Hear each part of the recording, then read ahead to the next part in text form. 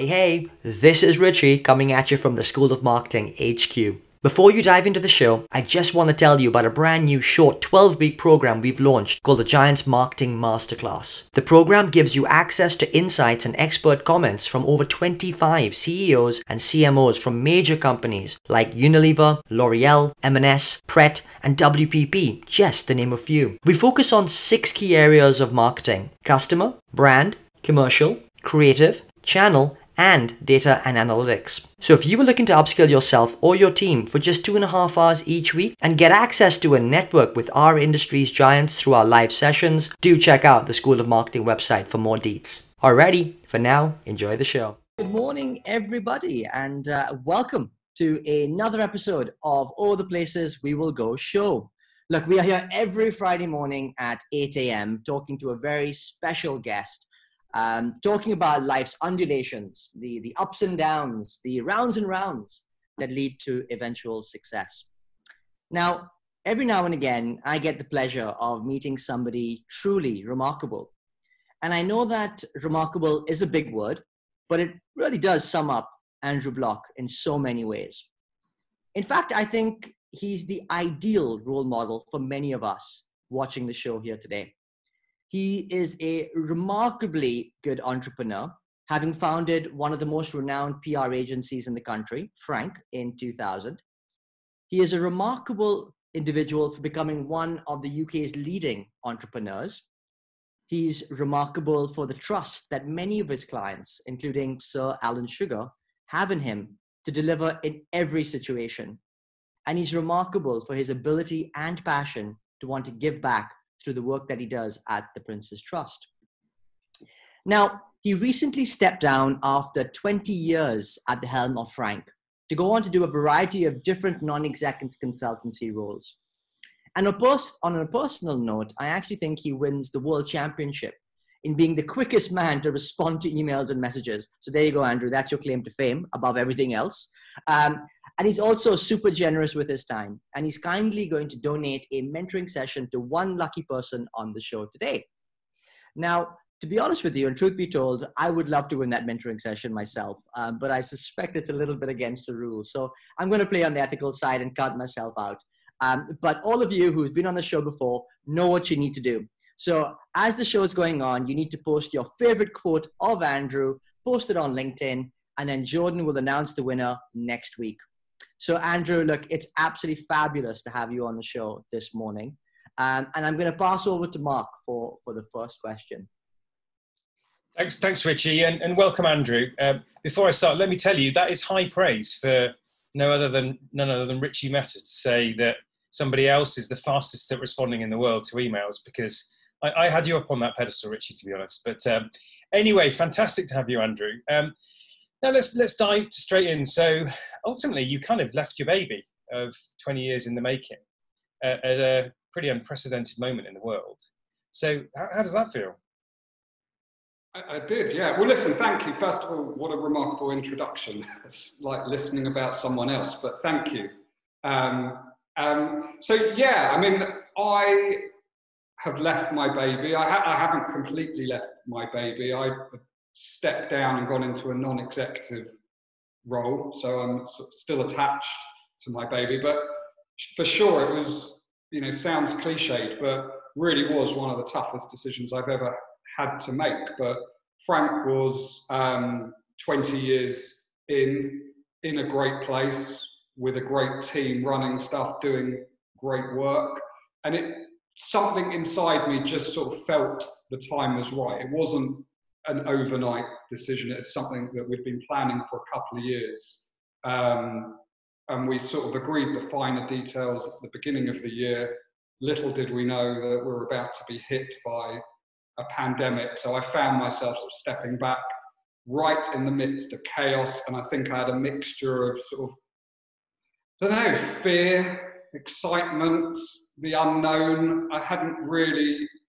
I made a conscious decision. What I would do is just sort of tell people that I was stepping back and then see what would happen. And I hadn't put a plan in place. I'd thought through what I didn't want to do, but I hadn't really considered exactly what I did want to do. And then I don't know, this amazing thing happened. The phone just started ringing and I was getting emails and messages, and all these sort of interesting and exciting opportunities started to come my way. And then now I'm, I don't know, 3.5, 4 months into that journey, and I've just built this great portfolio of interesting things. It wasn't, I don't know what I imagined really. It's a bit like when 20 years ago starting Frank, I never really thought forward as to what it could be. I sort of more, I don't know if it's the way my brain works, my mind works, but I kind of thought of what could go wrong and how I'd deal with it if it went wrong, but I didn't really think about what could go right. And I think I've found myself in a sort of similar position as I'm sitting here today. Unfortunately, things so far so good. So. Andrew, so you're opting now for a pluralist career, a multitude of different things going on. But look, let me take you back 22 years, I guess, from the time when you started and founded Frank. 20 years, yeah, 20 years. Can you tell us a little bit about that decision, why you did that, some of the motivations behind it? I mean, I was relatively young in my PR career. I was 5 years in. The MD of the agency that I first started working in, Lynn Frank's PR, sort of came to me. We'd sort of parted ways work-wise, but had remained in touch and said, look, let's set up a PR agency.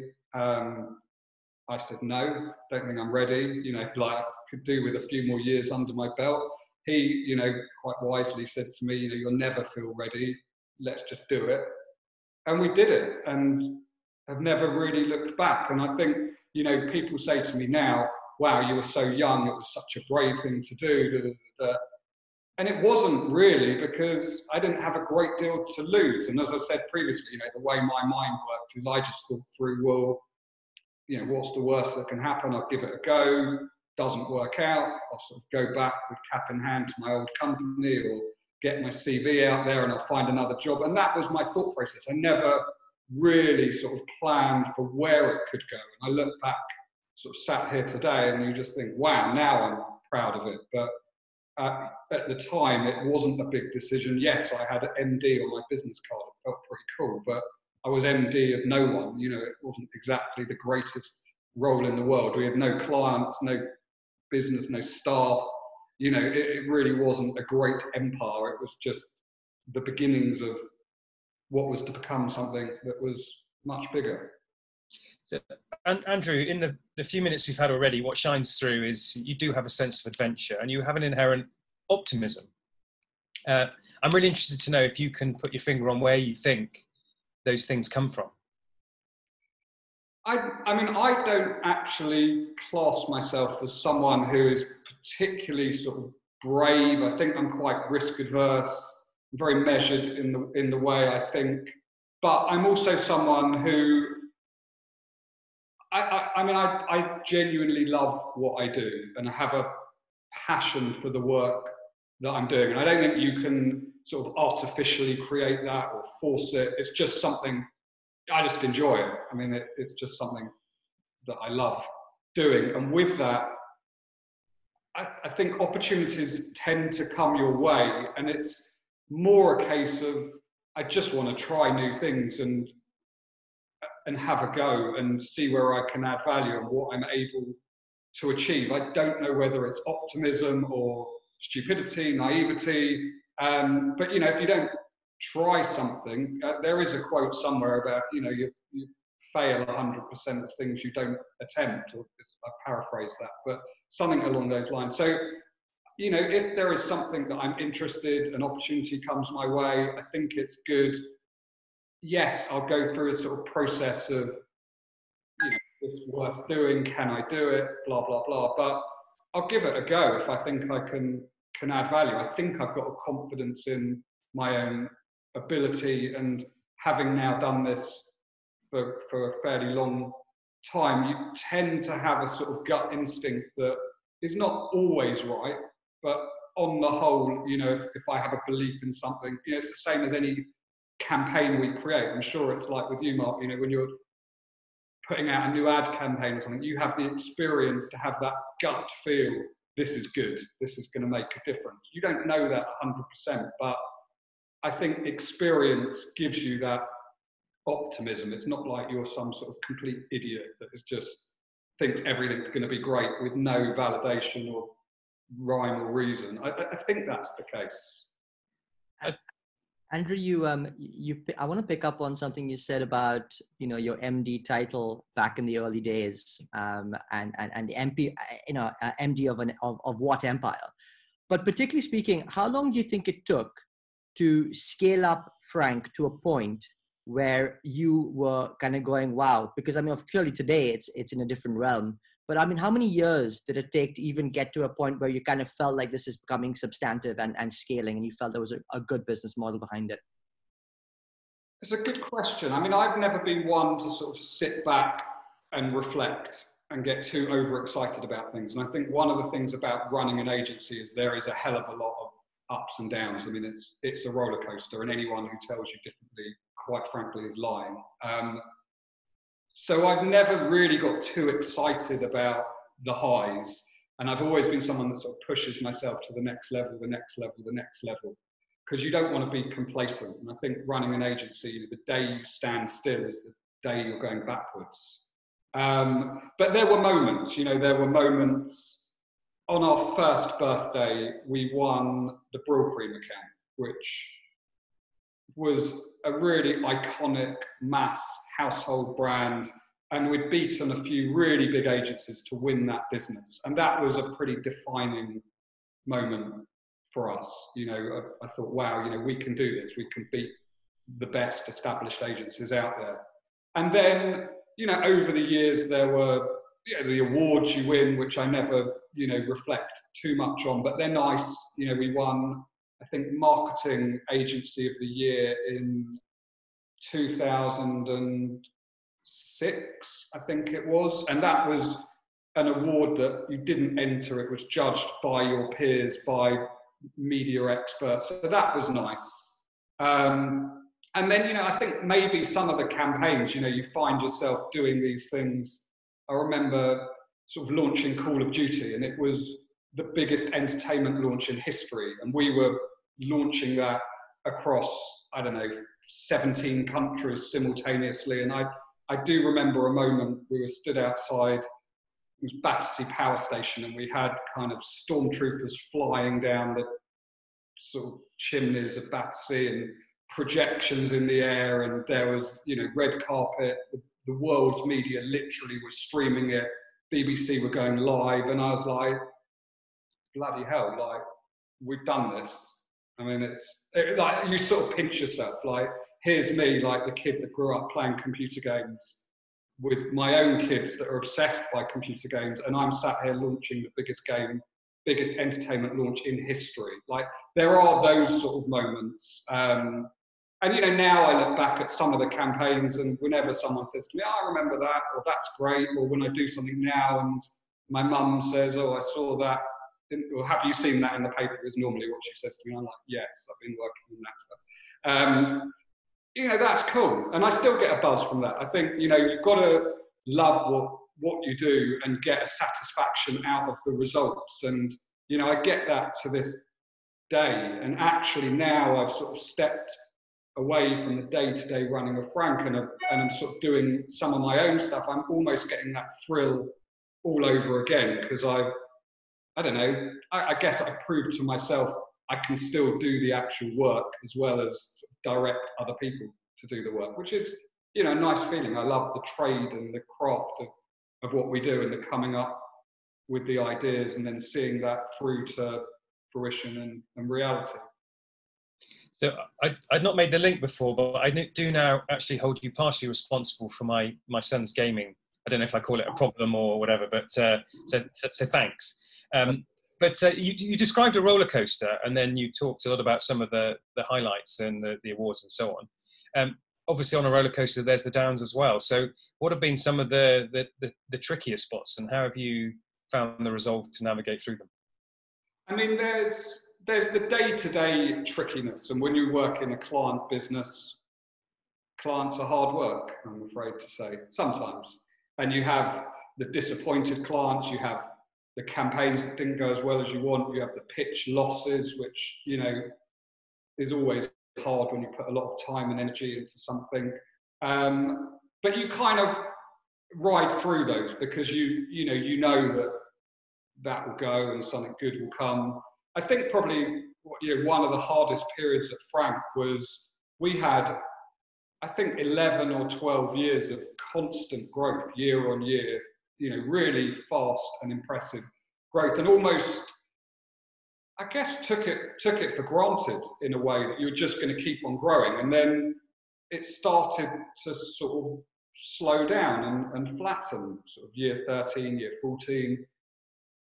I mean, fortunately, we didn't ever go into a sort of massive roller coaster style dip, but, you know, that growth slowed and steadied, and that was tough. You're like, shit, you know, we don't grow every year by magic, you know, and we, I don't know, without being too dramatic about it, you know, dug deep and thought, okay, well, I don't want to be in an agency that's not growing. It's boring. It's like you can't hire people, you can't get the best people, you can't win the best clients. So we really, I wouldn't call it any sort of pivot. I think that's probably a bit too dramatic a term, but it forced us to realize, you know, what makes an agency great. And I think the hardest thing about running an agency, whether it's PR, ad, media, whatever, is being relevant and doing great work. And I think, you know, if I reflect back on that sort of period where we flattened, the work wasn't as good as it once was. It wasn't terrible. You know, I would never sort of produce terrible work, but what we weren't at our best. And we really just sort of, I guess, got together and like, come on guys, let's sort this out. And we really focused on, let's make our campaigns as brilliant as they can be. Let's just dig that bit harder when we're pitching for a client and win the best clients. And we came out of it. But it was, you know, it was a bit of a wake up call. And, you know, you do see fantastic agencies rise and fall. And it's just sort of the nature of, I think, the marketing services world, where people can get a little bit starstruck by the new cool startups. And, you know, when you're a small agency and you're starting, you've got that energy, that buzz, you're the cool kid on the block. The hardest thing about scaling up and growing is keeping all the things that made you brilliant when you started, that sort of freshness, the coolness, the excitement, and not falling into the trap of, just because you're big, behaving like you're big. And, you know, we started to think of Frank as, you know, a kind of, I don't know, like almost a small agency that just happened to get big, but, you know, trying to keep that boutique, not just feeling to the outside world, but total behavior in terms of how we acted, not becoming too corporate, not having too many internal meetings and processes and structures. You know, you want to keep that entrepreneurial flair and vibe to the agency. And I think that's what sort of pulled us out of it. We sort of got a bit too grown up and sensible. And, you know, that's not why people hired us. It's not why people liked us. And then once we realized that and started sort of, I guess, going back to being small, you know, I looked a lot. Yeah, there's lots of great brands out there, but one of the brands that, you know, I've always admired is Innocent, and they talk about being professionally unprofessional, and I thought a lot about that, and I love that. And, you know, the way that I've interpreted that is, you have to sort of always feel fluid, spur of the moment. These are just ideas that you've almost sort of had in the shower, phoned your agency, got out within 20 minutes of thinking of it, but actually they're completely thought through, well-formed, brilliant marketing campaigns. And we tried with Frank, you know, to make our approach to a lot of the campaigns we were doing and the way we sort of package the agency to have that professionally unprofessional feel, where people just look at it and they think, I guess, you know, wish I'd thought of that, is the reaction you want from other agencies and clients and marketers. And there's a real skill to that. You can't be sort of unprofessionally unprofessional. You have to, you know, especially when you're doing campaigns that are quite edgy or have an element of risk or controversy to them, you always have to think through the downsides, what could go wrong, what's the risk, and plan for that carefully, and then you just go for it. And you've always got to be brave in the way you do stuff. And I think that applies both to clients, but also to agencies and how they market themselves and build themselves as brands in their own right. Andrew, I love the the analogy around I wish I'd thought of that, because I think that's a great sort of benchmark to have when considering launching campaigns, and your words around taking those risks and being brave, surely are the cornerstone of both client and agency life, in our marketing world, and that really resonates with me.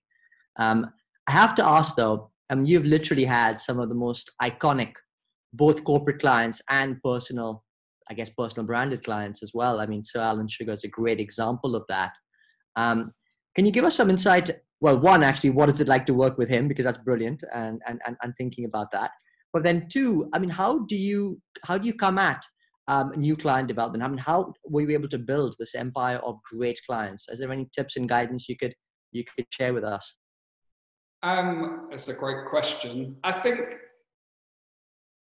I don't know. In some ways, the new business strategy of Frank was born out of the fear of having to pick up the phone and cold call and sort of sell yourself. And I sort of realised, not just me, but others within the agency, that obviously the best way to win clients is for them to see what you're doing. And this will sound super simplistic, but it's true.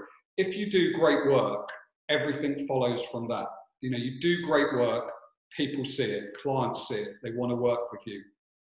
People want to work with you because they want to be doing that sort of work, and you attract the best people. And so really what drove the new business and won the clients and continues to win the clients is doing good work. And I think the day you stop doing great work is the day you stop becoming a great agency. And, an agency, there is no shortage of agencies in this world.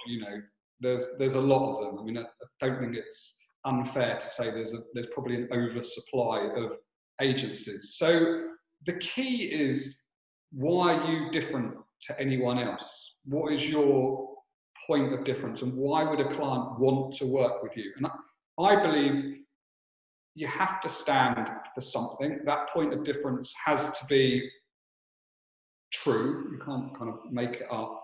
And you have to stick by that. You shouldn't be all things to all people. And with Frank, we've always tried to maintain a strong brand culture. We've always positioned ourselves, well, we just are, a creative agency. And then we really focused around the ethos of talkability and the principle that if you can get other people talking about your campaigns, that is your best form of marketing. And worked very, very hard to not just do PR or comms campaigns for the sake of it. And, there is a lot of communication out there that is just noise. And, especially in today's digital age, getting an audience isn't difficult. You can reach people in seconds. You can hit them by, 1,000 different forms of marketing, media, advertising, whatever you want to do. The hard bit is the fight for attention and getting people to sit up and take notice and engage. So we always tried to push clients to sort of think about campaigns that are going to make a difference and that are going to resonate, and to try and, I don't know, maybe disrupt conventions a little bit. And that's what we've always fought hard to stand for. I think it's very easy to fall into a trap when you run an agency of just taking a brief, taking it literally, giving a client what they want. And a great agency will try and challenge the client. And, if they don't believe that is the right solution, so that they can produce the right work. And I think, actually a great agency needs great clients. And, you have to be prepared to walk away from opportunities that don't feel right or you don't think are going to deliver the results, which I think we've done naturally over the years. I think by having a strong brand, you tend to attract clients that think like you and very cheesy, but sort of work as partners together with you as opposed to sort of treating you like a supplier. And you naturally deflect the ones that aren't going to allow you to do the best work and be true to yourselves. So Andrew, you're saying that Sir Alan Sugar is just like you, or you're just like him? Is that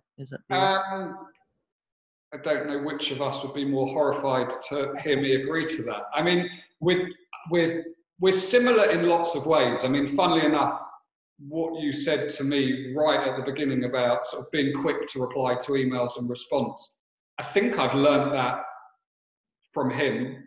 I mean, potentially it's sort of one of my natural traits anyway, but he's someone that is super busy, runs, dozens of businesses, but also kind of has got to a stage in life where he can enjoy life and sit on a yacht, fly his own planes, etc. But I know if I send him an email, WhatsApp, whatever it might be, he will respond to me. I mean, normally immediately, but I worry when I haven't had a reply within an hour or so. And efficiency is super important to him. He does not want someone that he has to chase, that he has to wait for. And I've got used to that over time, but I think that's sort of how I am. For me, the real basics of client servicing is being responsive and getting back and managing expectations and not allowing people to become frustrated or to worry, like, is something in hand, and his, that I'm very much like that. It's just part of my makeup, but I know him and he wouldn't tolerate someone that kind of doesn't get back quickly or isn't on top of the detail or doesn't remember something. But we're similar in that respect. We're different in lots of other respects, but when you've worked with someone for a long period of time, and I've worked with them for nearly 20 years, you just know a client inside out and how to keep them happy, basically. And that's the basics of client servicing. He's no different to any other client in that respect. Yeah, we can all learn a bit from that in terms of immediacy. It shows that you care as much as anything. You talked a little bit about there's now hundreds of ways to hit consumers, but it's about getting the cut through. You and I predate the world of social media. So how do you sum up in your mind how the landscape has changed with the advent of digitization and social media? What's been the impact for the way you run an agency and the way you think about the world? Yeah, I mean, the world I started in, like you, was, makes me feel prehistoric. But, just to put it into context, when I started out in PR, the internet wasn't really there. It took, I think when I was about a year into the working life, we got one email address for the entire company. Any sort of photography or was biked out on transparencies by couriers. You had to fax press releases to news desks.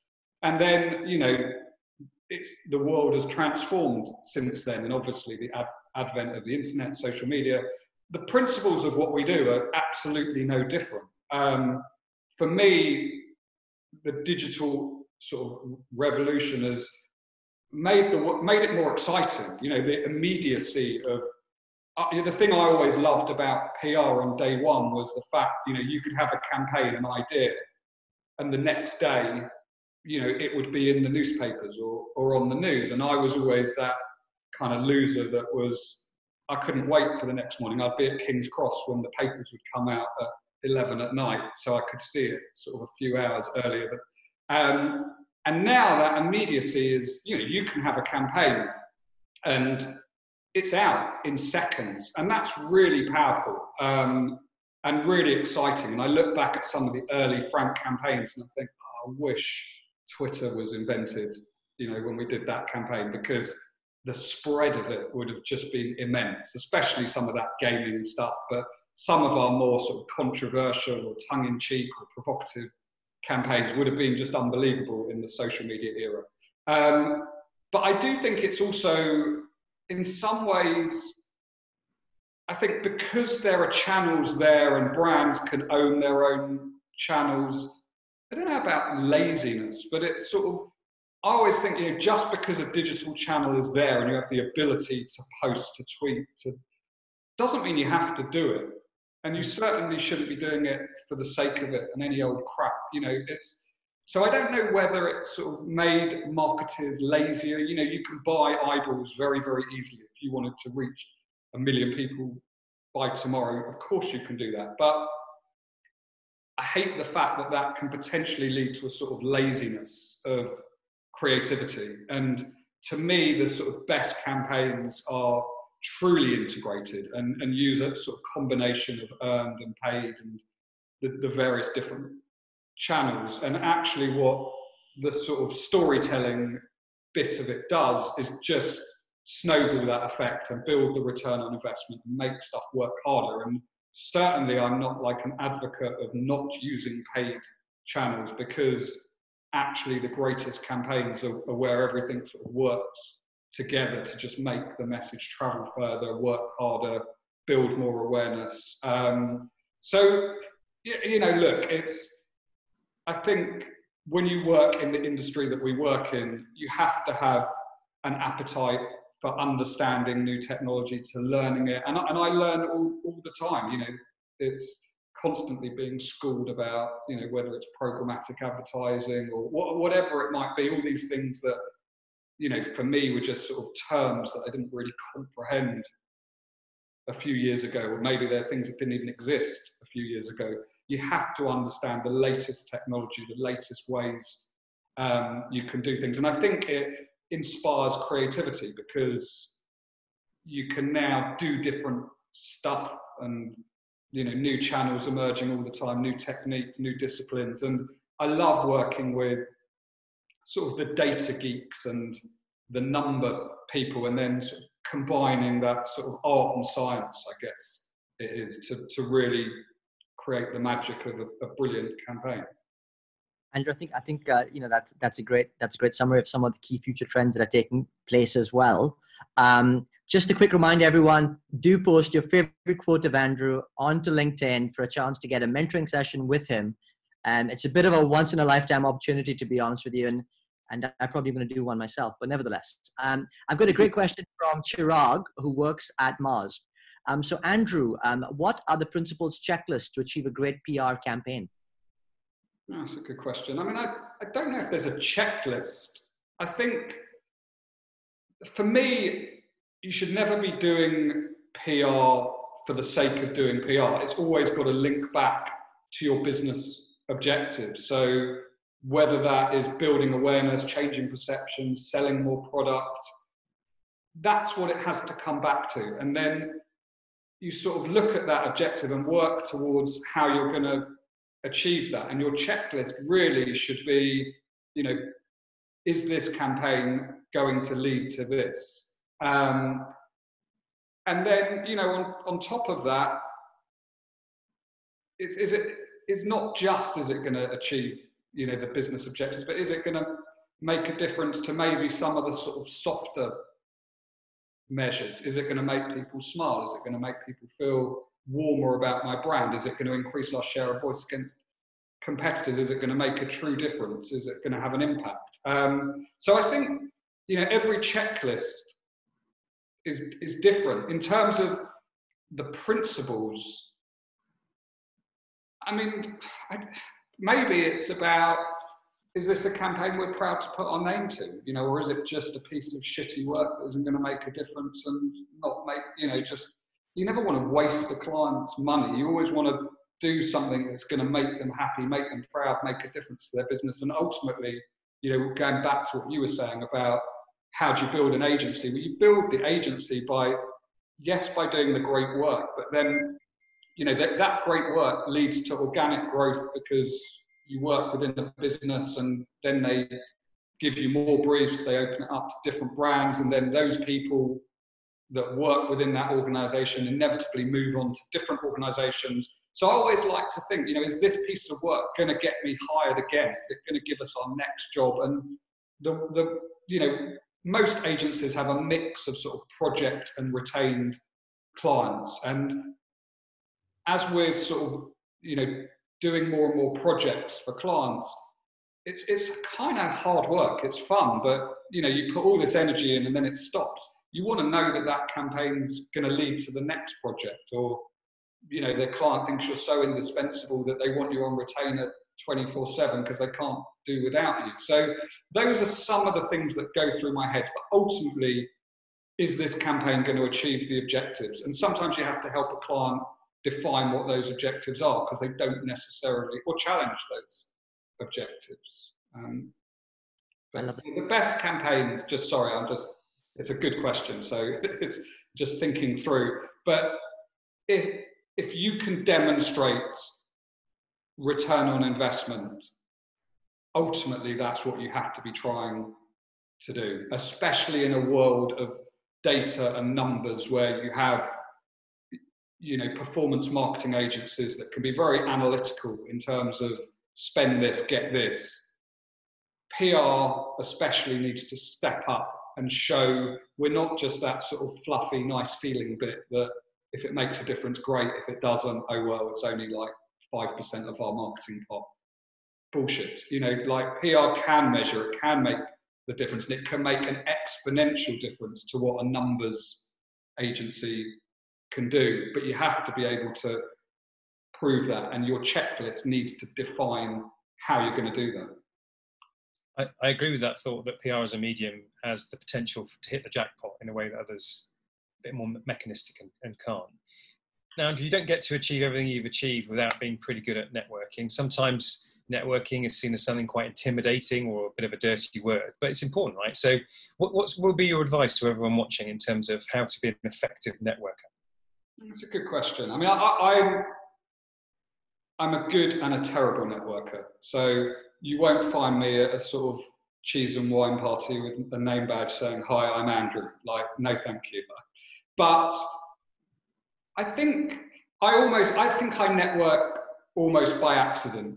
In the, I don't go out my way to meet people, but I'll give time to everyone, and if I can, and by sort of, I guess, doing things like this, and there will be people that will look at this and think, "But what a dick! I never want to work with him." And there might be people that think, he could maybe help me. That's my type of networking. And if people think I'm a dick, sorry. And if they think they'd like to work with me, great. Send me an email. Drop me a message on LinkedIn. That's how to network. And I think I've always believed that you should give time to people if you can. And if people ask you for advice or help or want a contact, it doesn't take a great deal of your time to do it. Of course, it's easier just to say no or ignore them, but you never know what kind of comes back. I don't want to come across as some sort of hippie, but I do believe in karma. And if you put out the right energy and you help people and you do favors for people and you don't expect anything in return, which I never would, that it does sort of come back to reward you. And of course, the best way to network is just by showcasing what you're up to and what you're doing. It's sort of, I don't know if that is networking or if that is marketing, but I've always found the most effective form of networking for me is just sharing campaigns that either I've done personally or Frank have done, or actually sharing other people's work can be a good form of, I think if you're generous in your praise with others, especially when it's genuine, which it always would be with me, I'd never sort of say something good if I didn't think it was. It kind of, it all comes around, and we work in a small industry, and I think like-minded people tend to just gravitate towards similar people, and that's been my sort of style of networking over the years. It's not a typical form of networking. I hate that sort of networking clubs or forced sort of friendships. It's just not my type of thing, but I do it in my own way, which I think is really just intuitive and not planned and not contrived. It's just how I operate as a person, and it's kind of worked for me in that it's enabled me to build connections with people that are similar to me. The cheese and wine crowd will always sort of gravitate towards one another, and that's fine. I'm not knocking it. It's very valid. It's just not for me personally. And people who are more like me that, I don't know, hide behind Twitter or LinkedIn or find each other that way. So it's just how it's worked. Andrew, it's to be honest, it's, you know, what you've said has come across in spades to me over the last couple of weeks, getting to know you better, and I can totally resonate with, you know, with the sentiment there. And I love the thought when you said, you know, is it networking or is it marketing? And I kind of think what a lovely sort of blurring of the lines between those two things that I hadn't given much thought to before. So it's a great insight there. I know we're running out of time. I just want to take one question from Raju. So he asks, today, a troll or a negative post can potentially damage a brand. Thus, ORM, not quite sure what ORM is, maybe you do, plays a key role. How does one ring fence a brand from a PR perspective? You know, what social media has done is it's given brands and consumers the opportunity to interact directly. And sure, one tweet can damage a brand, but one tweet can also make a brand. And I think, you know, social media has opened up a real opportunity for PR agencies, because the way that a PR person thinks is intuitively storytelling and building connections and earning respect. And in my opinion, you know, brands shouldn't shy away from social media for fear of the troll. And, you know, a lot of it is pretty meaningless. Yes, there are examples of brands that have had big reputational damage, you know, via stupidity or poorly thought through messaging. But at the same time, there's, you know, hundreds of thousands of brands that have built themselves and built their businesses through social media. And to me, you know, the ability to be able to interact directly with consumers is a really, really powerful thing. And you know, sometimes you sit as an agency and you've created these great campaigns, built this brand warmth, made people smile, made people think favorably about your brand. And then, you know, as a consumer, I'm sat there, you know, phoning my mobile service operator or my utilities company or my insurance company, and the experience I get is so different on the phone or on social media when I'm not responded to or whatever it might be. And you think, such a shame, you're putting all these millions into marketing and then you're letting yourself down in terms of your consumer interaction. And actually the two things can work together. But there is a role for PR agencies to be the guardians of that interaction and to use it.